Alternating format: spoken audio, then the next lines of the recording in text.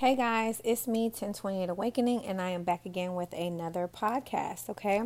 This time I'm going to be talking about how to ground your energy. I know I constantly am always talking to you guys about grounding your energy and how important it is, but now we're going to go into a more in-depth podcast about grounding your energy, okay? So walking barefoot on grass, okay? Feel the earth between your toes. Take a deep breath in and feel yourself aligning with the electromagnetic field of the earth, okay? So in our bodies, we have like ions that are negative.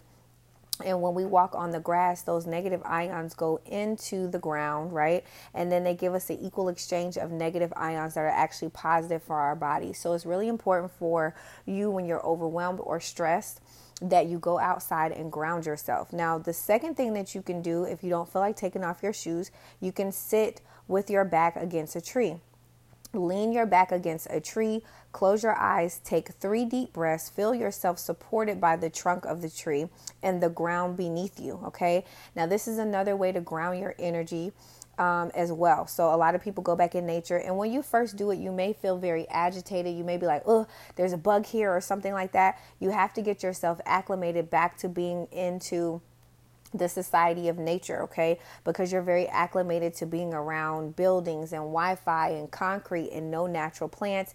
It is going to feel very uncomfortable when you go back into nature, okay? So just understand that it may take at least like 2 or 3 times for you to get acclimated back to just being in nature. So be patient with yourself, all right?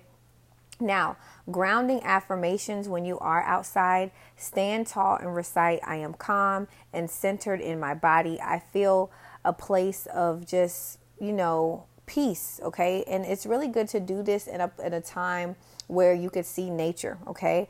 I feel my feet grounded deep into the earth, and I am nourished by it, okay? So feel that the earth and you are one. Feel that you're receiving these negative ions that are actually positive, and you're releasing the negative ones into the ground. I am able to let go of all that no longer serves me. And I welcome in the energy of the divine light, okay? And always put divine light, highest good, for my highest possible outcome. All of these things you want to make sure that you amplify, because you do not want to amplify any energy that is negative.